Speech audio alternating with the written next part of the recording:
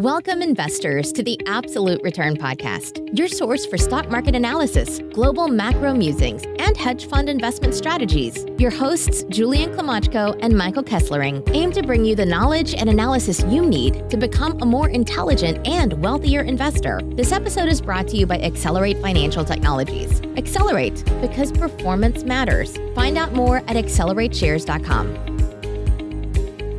Hey, what's up, everybody? Welcome to the Absolute Return Podcast. I'm your host, Julian Klimachko. I'm joined by my co-host, Mike Kesslering. And on today's show, we welcome special guest, SES President Rohit Makharia. SES is a leader in the development and manufacturing of high-performance lithium metal rechargeable batteries for electric vehicles. On the podcast, Rohit discusses some of the innovations and breakthroughs in battery tech that he has worked on over his career, why investors and consumers should care about lithium metal batteries, SES's revenue ramp and future path to profitability, his thoughts on the SPAC merger process, and more. So with no further ado, here's our discussion with SES President Rohit Makharia.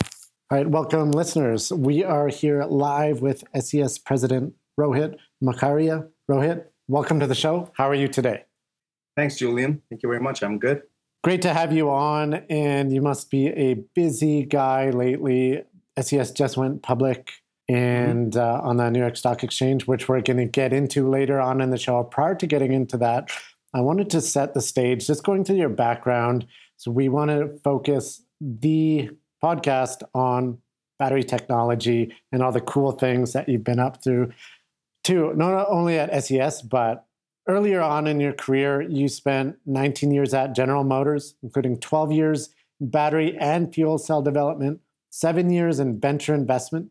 Can you discuss some of the innovations and technological breakthroughs that you worked on while you were there? Yeah, sure. A lot. In fact, I describe my career at General Motors as being at the edge of the innovation the whole time I was there, 19 years. Like you mentioned, it started in fuel cells, and that was quite exciting because fuel cells, for those who don't know, it's an advanced engine that runs on hydrogen, and the idea is to run it on clean hydrogen. And so the only tailpipe emissions you get with that technology is water. So again, it's one of those technologies that can really help with climate change. And I was very early on very motivated to make an impact in that space. So that's how I joined that team. Very early on, this team was just coming to fruition. I was probably the first few 10 employees that joined the company. And then from there on, we did a lot of work on new materials. But really what was most impressive about that experience was that we grew the team. It was as much a learning in business as it was in technology, where we grew the team from a few 10 people team to, I think at a high point, we were over 400 people in a very short period of time, in a matter of few years, 4 to 5 years. So that was a really nice high growth organization. But then on the technology, there was a lot of innovation that was happening back in the labs there, where we started with materials and we took it all the way into vehicles. So we were doing research in materials, chemistry labs, material science, but then we were also taking that material, making fuel cell stacks, which is kind of like battery cells and packs and modules, and then putting them in an engine, and then putting them in a vehicle, and then giving those vehicles to customers to test and get feedback and do the whole loop all over again. So that team was fantastic. A lot of innovation on the materials itself. But overall, we were really proud to put many millions of miles on fuel cell vehicles in real world driving tests. That experience led me to batteries, because batteries also is an electrochemical system, just like fuel cells. You're turning chemicals into electricity. You're turning chemicals into clean electricity. And so in the battery, you also use when you charge the battery, you put electricity in. That's how you give energy into the battery. And when you drive the battery, you pull energy out. So this electrochemical system was a really good transition point for me, where my group started to do some research in battery materials, sort of really advanced materials. And then eventually I was responsible for the product, the battery cell that is in the Chevy Bolt. And this was back in 2012, 2014 now timeframe. And the Chevy Bolt eventually came out in 2016. But this was a really fun and challenging project. really fun and challenging work because electric vehicles, what we wanted to do was make a car that would go over 200 miles and really eventually went over 225 miles, but would cost much, much cheaper than electric vehicles that were available today. So Chevy Bolt was sort of one of those first few mass market cars that tried to break the mold and create a vehicle that could give that, reasonably long range at a cheap price, at a reasonable price. And for that, again, on the battery side, a lot of innovation was required. We work with startups. We work with our suppliers around the globe, like LG Chemical, and we brought that battery into a vehicle eventually as part of GM. And as I was working through that startup, through many different battery startups over that time, I got to know of the GM Ventures Group, and then I joined the GM Ventures Group to make investments in startups. That was also a fantastic experience. Just a variety of different technologies in the automotive space. You can imagine, right? Clean energy, autonomous technology, advanced lightweight materials, advanced manufacturing, advanced business models, blockchain, you name it. So it was really a bird's eye view of the tech stack that goes into automotive. And frankly, that tech stack touches a lot of part of our world, just the world that we live in. And really, one of the key things that I did there as well is looked at a lot of battery startups. Did a lot of diligence on battery startups. In fact, that's how I got to know of SES. This was my beginning of the journey with SES when GM Ventures, we made the investment in SES in 2015. Shortly after, I served on the board of SES for many years before joining the company as president and CEO. So here I am. The whole 19 years has been fantastic, but there's been a thread there that has taken me to SES. Which has been in the making for quite some time. Very interesting background. I want to do a deep dive into SES technology. Mm-hmm. What I found interesting is you have experience, you mentioned different components and different types of, you're focused on lithium metal batteries now, but you also mentioned hydrogen fuel cells. Can you talk about SES's technology? Why lithium metal batteries and why not hydrogen fuel cells? Like, will those ever work, or are lithium metal batteries just far more effective? Sure. We'll quickly get back to batteries from fuel cells because I also transitioned from batteries to fuel cell because for the impact that the world needs to see from advanced, propulsion systems or advanced systems engines that can run on clean energy, especially for a geography like North America, batteries are really well suited. And when you particularly talk about passenger cars, the kind of cars that you and I drive and everybody else drives, which really is responsible for, the majority share of the fossil fuel consumption, the oil consumption, as it relates to traveling and mobility.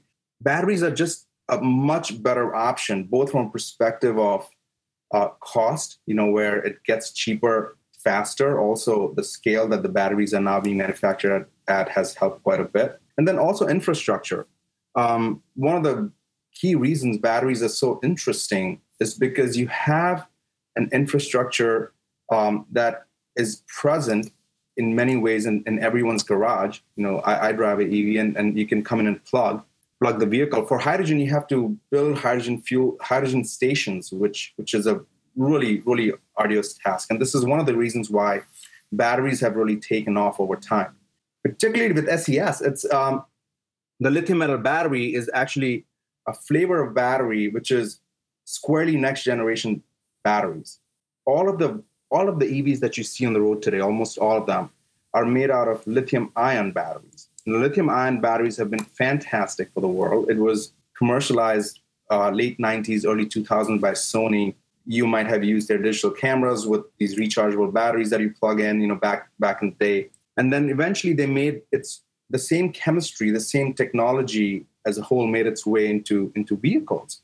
And over the last decade, lithium ion has been a really, really fantastic platform for electric vehicles and has given us all the electric vehicles that you see on the road today. And and one of the things that has happened is that now with lithium ion, you're able to make cars that are good enough, that drive 300 miles, that drive 350 miles. And so with that comes scale, and the cost has been reducing But one of the things that customers desire, based on my own experience, I know this, and really anyone who's driven an EV will know this. Customers want, 400, 500 miles of range so that they don't have to worry about charging on those longer trips. And lithium metal technology is really well suited to give that extended range to passengers. So you can actually put enough battery in a vehicle so that you can get that 400 plus 500 mile range on a single charge. And so from our perspective, SES is a company. This was founded in 2012. Since the beginning, it has been focused on lithium metal because we knew lithium metal, when it comes to battery technology, without going too deep into it, is the end game. You can have a lot of points in the middle, incremental technology improvements, but if you want to go and actually get to the end point of where the technology sort of does the best for the world and performs the best, you want to go in and work with lithium metal. So since then, the company's been working lithium metal. We are finally at a point where we are we've done a lot of technology development over the last 8 years, and now we are working with many customers. We've announced we are working with General Motors, we're working with Hyundai, Honda, on bringing these kind of batteries into vehicles. And now a word from our sponsor, Accelerate. Do you want to diversify your investment portfolio while benefiting the planet? The Accelerate Carbon Negative Bitcoin ETF, symbol ABTC on the Toronto Stock Exchange, provides investors with exposure to Bitcoin while protecting the environment. Accelerate implements a global tree planting campaign to sequester carbon emissions and help fight climate change. Up to 10% of ABTC's 69 basis point management fee will be allocated to Accelerate's annual tree planting campaign. For each $1,000 invested in ABTC, an estimated 1 net ton of carbon dioxide is expected to be sequestered each year. Buy Bitcoin, save the planet. Find out more at investabtc.com. Yeah, and I couldn't agree with you more with regards to how important it is to expand that range. Personally, I grew up in small town Canada, and if you don't have a wide enough range, it's just not practical. So I couldn't agree more. In terms of for the rollout of your facilities, can you talk a little bit more about your pilot facility, the 1 gigawatt facility, and then the expansion facility, which is 30 gigawatts, and some of the economics behind those facilities and the scaling of your production? Yeah, sure. This squarely gets into our growth plan. One of the things that one of the announcements that we made in November when we hosted our first Battery World event was that we showed the world for the first time a lithium metal cell that is more than 100 amp hours and also more than 400 watt hour per kilogram. Now that's a lot of numbers and units, but what this means is that we showed the world the first lithium metal cell, which was sized right to actually go into an electric vehicle. Now, a lot of work needs to be done along with our partners, the kind of names I mentioned before, the automakers, to get this cell to a point where it actually shows up in a vehicle where you can go into a dealership and buy it. But from a perspective of sort of transitioning the company from an R&D lab to a company that is focused on creating a product, this was our first demonstration of that, which we were really proud of. And along with that, we also announced the Shanghai Giga.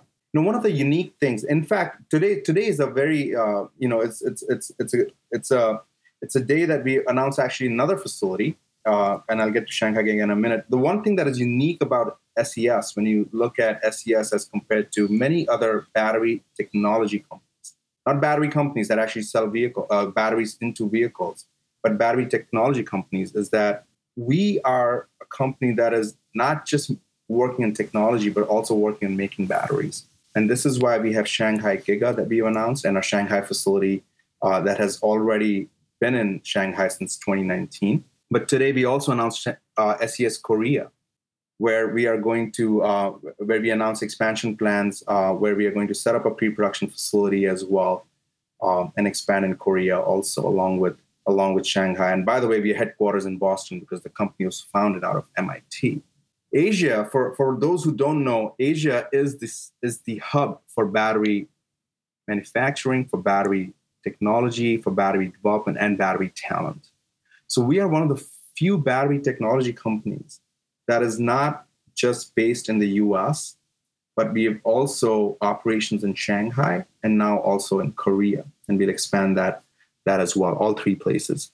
The Shanghai in particular, the Shanghai Giga that you're referring to, Mike, this Shanghai Giga we announced at the same Battery World event, where we announced that this is going to be part of our expansion plan, this is be the first expansion that gets us to a gigafactory. Up until now, we've had R&D factories. As we speak now, we are working on pre-production factories, but the Shanghai Giga will be the first one that gets us to a gigafactory and really helps us transition squarely into a product company from a technology company. So we announced that Shanghai Giga. We've already leased the space. The work is already ongoing. In fact, like I said, we've been working in Shanghai since 2019, and a lot of that is going to be the expansion of the existing facility itself. All of this is going to help, again, get this battery, this 100 amp hour battery, which we call Apollo, that's our product name, will help get Apollo into vehicles through the automotive development path and programs, which is very arduous, very long, very consuming, requires a lot of resources, and requires a lot of batteries to test in modules and packs and vehicles. So this facility is going to support working with many different automakers as we bring this Apollo into real vehicles. And from there on, you talk about expansion one.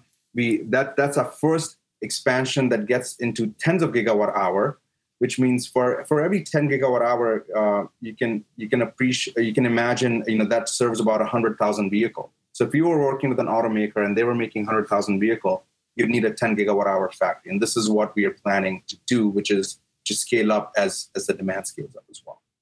And as they're scaling, we do see other potential players emerging in the market. Specifically in your investor presentation, you mentioned Pure's QuantumScape and Solid Power. So wondering, how does SES differentiate from these firms? And do you feel like you have a durable competitive advantage in the marketplace? Yeah, we differentiate in almost, or we are different in almost every single way. I mean, the first thing I mentioned already about us being a global company, but even if I just step back, we are really focused on making a cell that works, that can go into electric vehicle. That is our primary focus. We want to be really customer focused, product focused, and we want to bring a battery technology, which is advanced, which is the sort of the end game, into electric vehicle. And we want to bring this technology in such a way that it actually works. This is why it was so important for us to demonstrate that Apollo cell, because that showed to the world that we're not another technology company that is trying to do R&D, that has aspirations to make a product like Apollo.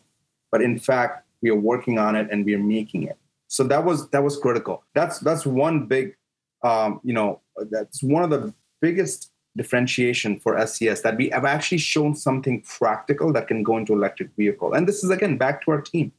We are focused on R&D and manufacturing. And this is also really related to our technology. A lot of choices that we've made goes back to the technology and why we can make these cells, these batteries. So we don't work on solid state. A lot of people assume that we work on solid state batteries because that is one of the buzzwords in the industry. We work on lithium metal, and our technology does not use solid state. It uses liquid electrolyte, just like lithium ion today. The same process that has been scaled up to hundreds of gigawatt hour worth of capacity, and this is just really massive scale. We can use a lot of the same processes because we don't use solid state. We use liquid electrolyte in our systems. So again, back to how we can differentiate and make it's again back to technology. Our team, we can actually make the stuff and make it work and demonstrate. And we've been very transparent with our data. In fact, we've sent our batteries to 2 third-party test labs. We've published that data for everyone to see, and so that's there. I mean, that's one big differentiation point. The other one, I would say that we are very focused on on software. Battery industry and battery technology companies and battery companies that have already also scaled up have traditionally been focused on hardware. And we can talk about software more in a few minutes. That's another differentiation point for us. And then lastly, our partners. We have, I said earlier, we are working with General Motors, Hyundai, Honda. We have multiple automakers that we are working with. We also have investors such as Shanghai Auto, Geely, that also owns Volvo, Foxconn, which is which is breaking into EVs in a big way, equipment manufacturers like Applied Materials, and then battery makers like SK and LG are investors. And we also have investors like Tianqi Lithium, which is one of the biggest mining companies for lithium. So we've also built a really strong roster of shareholders that span the full value chain, downstream from customers all the way upstream to mining. And we have these great supporters that have been supporting us for a long time and continue to do so. So that's another big point of differentiation for us. And now, a word from our sponsor, Accelerate, one of Canada's most innovative and fastest growing alternative investment solution providers, with a suite of institutional caliber alternative ETFs for investors seeking diversification and long-term performance. The Accelerate Arbitrage Fund, symbol ARB on the TSX, is the world's first SPAC-focused ETF with a diversified portfolio of SPAC and merger arbitrage opportunities in an easy-to-use, low-cost ETF. The Accelerate Arbitrage Fund ETF trades under the symbol ARB on the Toronto Stock Exchange. Find out more at accelerateshares.com. And on the partnership front, and specifically with GM, Honda, and Hyundai, obviously there's the connection with GM, but could you expand a little bit on the background of those partnerships and where you see those going forward? Yes, absolutely. So with GM, the company, we've been working with them since 2015. A lot of R&D work, and they've been very supportive. And back in early 2021, GM stepped up in a big way and committed to doing a joint development agreement with us for actually bringing this technology into EVs. And so this JDA in our lingo, in the industry lingo, is called A sample JDA. A sample precedes B and C sample, but this is what you have to do to get into an EV. If you're not doing an A sample JDA, you're doing R&D milestone work. And so if you're doing an A sample JDA, which means there's a line of sight to a vehicle platform. So GM stepped up in a big way. Just a few months later, Hyundai stepped up as well. We had been working with Hyundai also for a couple of years. And they also stepped up and then signed up for a joint development agreement, A sample, with us. And then more recently, we announced in January that Honda as well stepped up and signed a A sample joint development agreement with us. And all of these three companies, by the way, have made huge equity investments in the company as well, both in private rounds as well as part of the SPAC and PIPE. So really these relationships have been in the making for a long time. We worked with these automakers for a long time to earn their trust. And really, more than anything else, they've seen our team and they've seen our technology and they want a piece of it. And so the idea is to develop this and just as we talked about expansion plans earlier, work with these automakers to transition from A sample to B sample and then C sample, and then get this into a vehicle by 2025. Certainly ambitious plans. Rohit, you mentioned SPAC and PIPE financing, which happened concurrently with the merger with the SPAC. I wanted to touch on, recently took the company public through a merger with Ivanhoe Capital Acquisition. How is it working with Robert Friedland, and also how was the SPAC merger process? It was great working with Robert. It was great.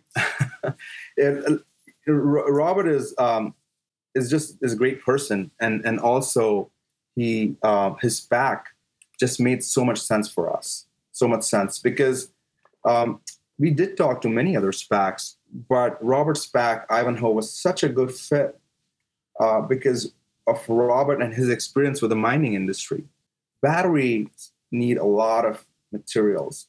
Besides lithium, the other two key materials are nickel and copper.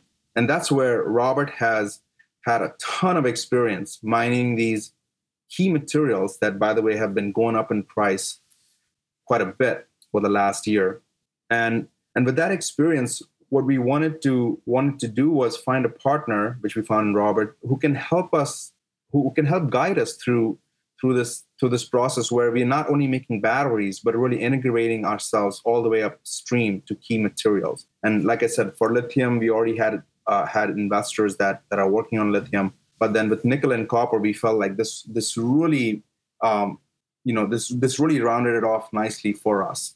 And the process for SPAC was, just like any fundraise process, long and arduous, but also we're just happy that we're on the other side of it. And really along the way, what we also found was a ton of new supporters. We had a PIPE that was oversubscribed. We went from 200 to 275 million.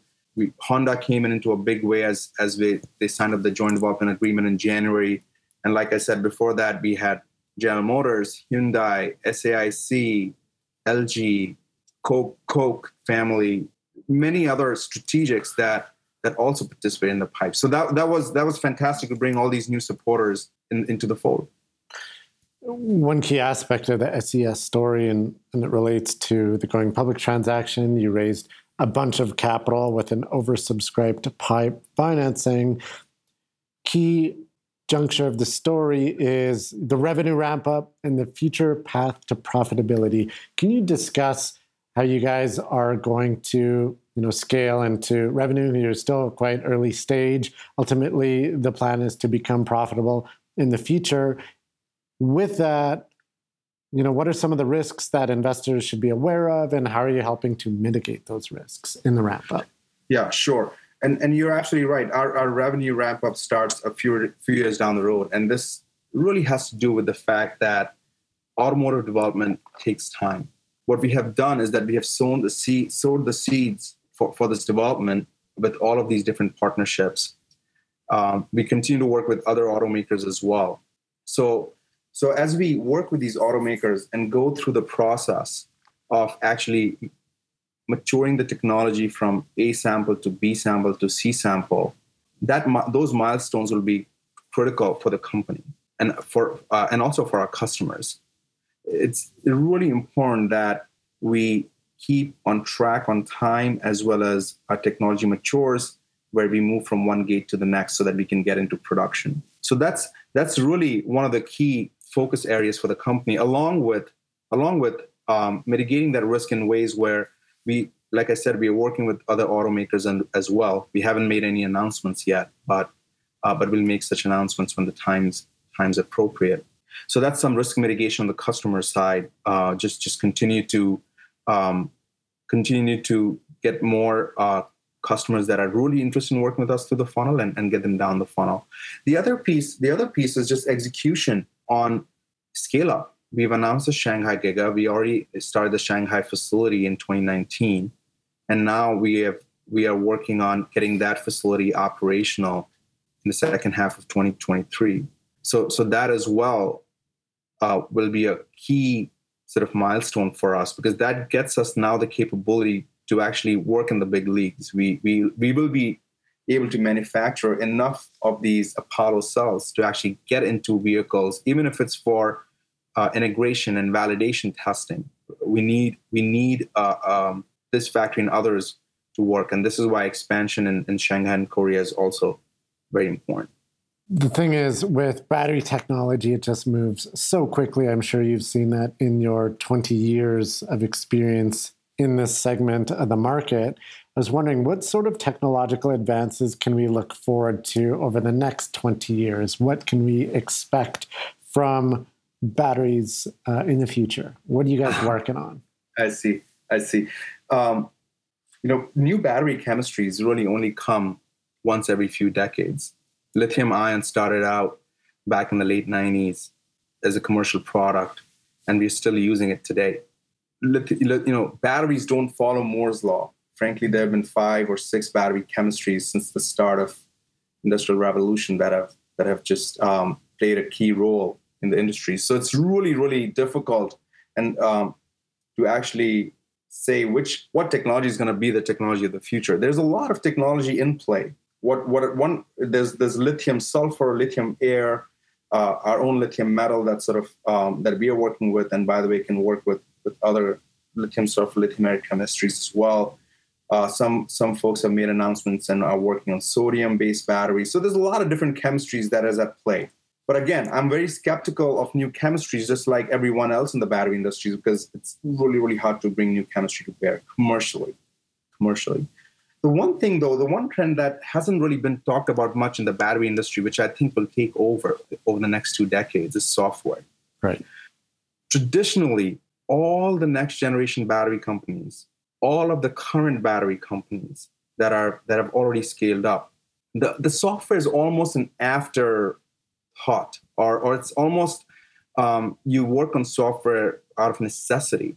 That is changing fast through the whole value chain, and especially in the battery industry, software is going to be so critical. This is why, one of the key focus. If you're not focused on software today, you're not going to be able to compete 10, 15 years from now. I think that is going to be extremely difficult. Even if you have a great battery technology, software becomes really important because battery needs to be safe and battery needs to function in a variety of different kind of conditions, geographies, driving styles, etc. And today, batteries treated like any other component in the car. You sort of have an understanding of when it might fail based on your Six Sigma manufacturing. But really what you want to be able to do is have enough intelligence where you can understand how your battery is performing in real time and be able to do some prognosis, just like a doctor would do on your health. On the battery health, you want to be able to see or at least be able to perceive how the battery health is and how it's going to be down the road so that you can take action to improve its health or not put customers in harm's way. So machine learning and AI is playing a big role in batteries. And really, this, I talk about batteries, but it's really the full value chain. When you think about new material discovery, a lot of AI is in play. Even mining these days, a lot of AI is in play. So software, I think, irrespective of the chemistry, irrespective of the battery technology, software, I can say at least for sure, is going to play a massive role in the next 10, 20 years. And I believe it was Marc Andreessen who said software is eating the world and battery technology seems no different. So with that being said, Rohit, I'd like to thank you for coming on the show today. Exciting stuff happening at SES, recently publicly listed under the ticker symbol SES. So nice and easy for investors or potential investors. So wish you the best of luck. Thank you. Thank you very much, Julian. Thanks, Mike. All right. Take care. Bye, everybody.